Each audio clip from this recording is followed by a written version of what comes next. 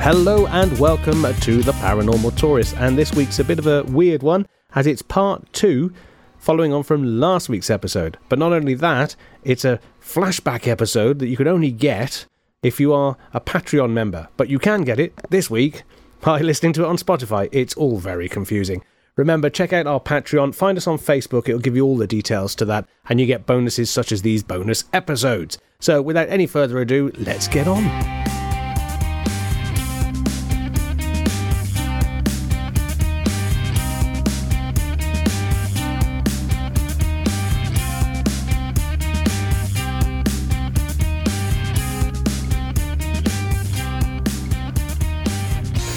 So, link. Right, hang on. What are we linking? I can link to yours because you had keys. The sound of keys. There were keys. And I'm going to talk about a place called the Cross Keys. Oh. Now, and a possible old man. Is that a pub? Oh. It is a pub. We're talking Gloucester. Have old men and pies probably as well. Well, this is an outdoor ghost, so you can go to this one and search for it. But it's also a fantastic pub because my band, who have written the theme tune to this podcast. No, what's yeah, the podcast? What podcast? The Paranormal Tourist podcast. The theme to the Paranormal Tourist was written by a fantastic band called Frankenstein's Lobster, and we play in that pub quite often in Gloucester called the Cross Keys. It's a very, very, very old building, and one of the stories associated with that is if you're in the building. And one of the landlords has said they had somebody knocking on the door and on the window, and it was before they were opening up. But he said, "All right," went to the door to open it up, and as he opened the door, seconds later, nobody there. And he said what he could see, because it's a glass door, he could see a figure stood on the other side. What he said was an old man, a male-looking figure, went out there, opened the door. Seconds later, looked both ways down the street, and it's a very, very narrow street. And he said at one end of the street there was a couple, and then there was nothing for the rest of the street. So he actually shouted to the couple, "Did you just see someone knock on the door?" And they went, "Nope, nothing here." So that is one you could possibly experience whilst at the Cross Keys. Is this slightly unrelated? Did you play a New Year there a couple of years ago? Oh, I don't know. We played loads. Oh. I may well have done. No, I know the pub you mean. I could well have done. I certainly did some Christmas gigs there. So if you go on to frankensteinslobster.com, that'll tell you. I can't remember going way back. So yes, Cross Keys, Gloucester. Also, whilst you're wandering around Gloucester, head down to the docks where there have been figures seen wandering around. Certainly by the Waterways Museum, and the side building to that, which is now a pub.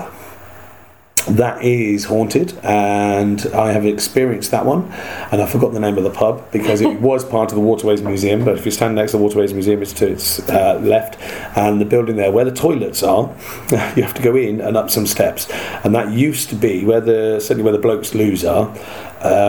We were in that building before it was a pub, and we could hear people wandering about in what was the gents' loos. So if you're going on a ghost hunt and you need a wee, and you're in Gloucester, go to that pub and see if you can experience something in the gentlemen's toilets. You're right there, Danny. Was it the Lord High Constable? No. Dr. Foster's? No. No, not Dr. Foster's. You just go to every pub. Are you looking for pubs in Gloucester? This is an edit point. I think the answer is yes. Lord High Constable of England. I don't know, it could well be. Yeah, I think it is the Lord High Constable of England, because that's the one. Way. Yeah. So we think the name of the pub, after some extensive research, was the Lord High Constable of England, next to the Waterways Museum, which is also haunted. Yes. On the upper floors, we did an all-night investigation there, and there is a photograph which you can find online, and it was printed on many sites, taken on the first floor of the museum, and it showed a ghostly-like arm and hand and nothing else.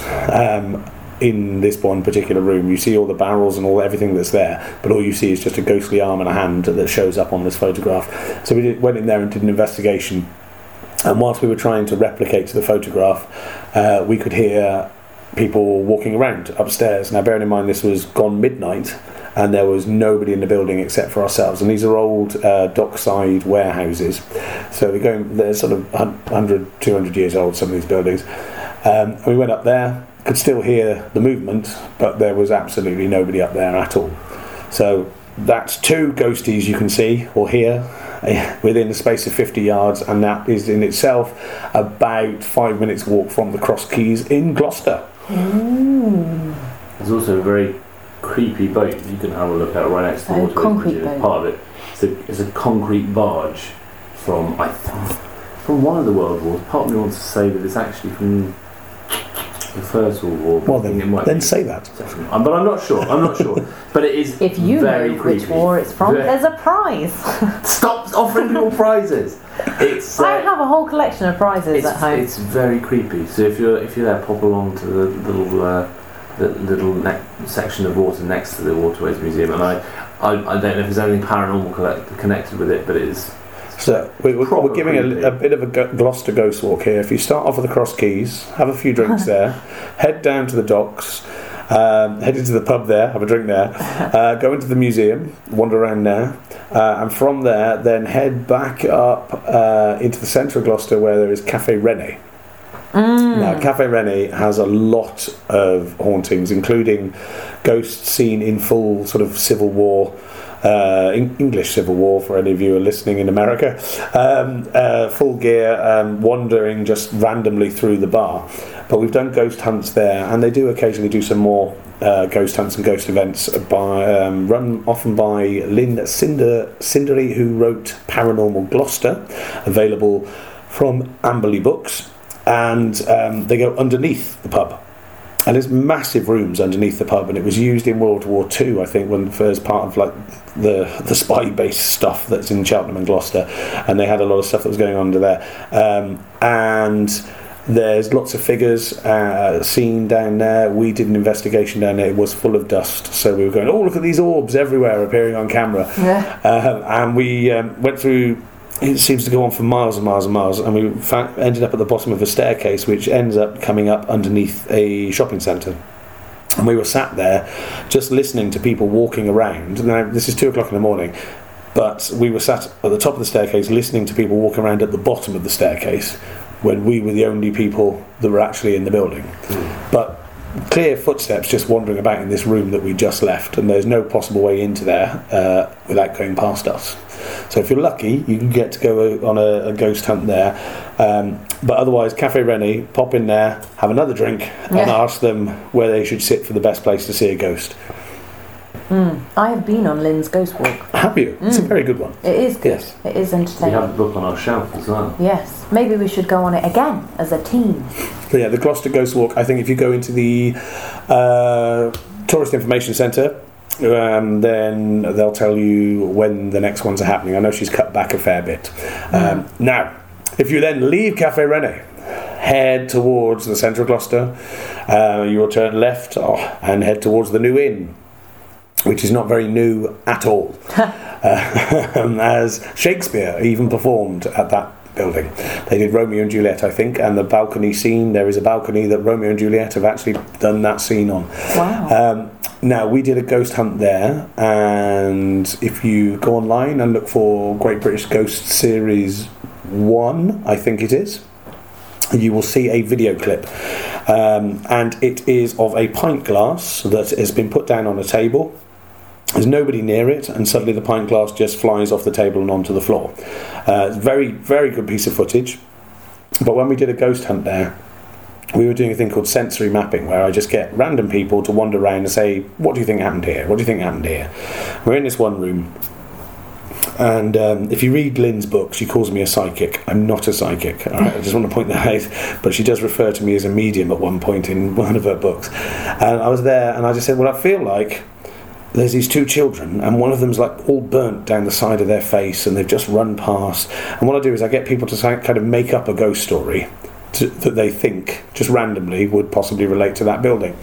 And a lot of the time, the stuff you make up seems to be the thing that's been seen or relates to an event from way, way back, which is great if it's somewhere that, I mean, obviously I live near that place, so I may have heard a story years ago, but it's great when you've got people coming in that have never done it.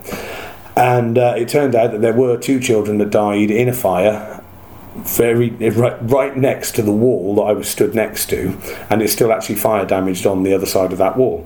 And she said, well, you're spot on, there are 2 kids who died just there, and as I said, it was like she was burnt all down the one side of her face, and that was on a ghost hunt run by Lynn. Wow. Going back a few years. But the New Inn, you can experience paranormal stuff without being there late at night in strange bits of rooms and so on. Because I said, if you watch the clip with the glass, that was in the main bar. So you can just sit there. It was the middle of the day, so you can experience something paranormal in there. So there you go, a bunch of fantastic venues in Gloucester for you.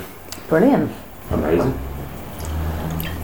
Matt Ferriman, you're here with us this evening. Have you got any thoughts on what you on these balmy things that you've heard? Well, we've been recording for 45 minutes, and I knew I was going to be on the podcast 50 minutes ago, so I have absolutely nothing to share with you. That's okay. If we can make an edit break, then I will probably be able to think of something. You have to do a song now. A song about ghosts. Yeah, but you're not allowed to do one that's been written because we then have to pay for the copyright, so you have to make one up.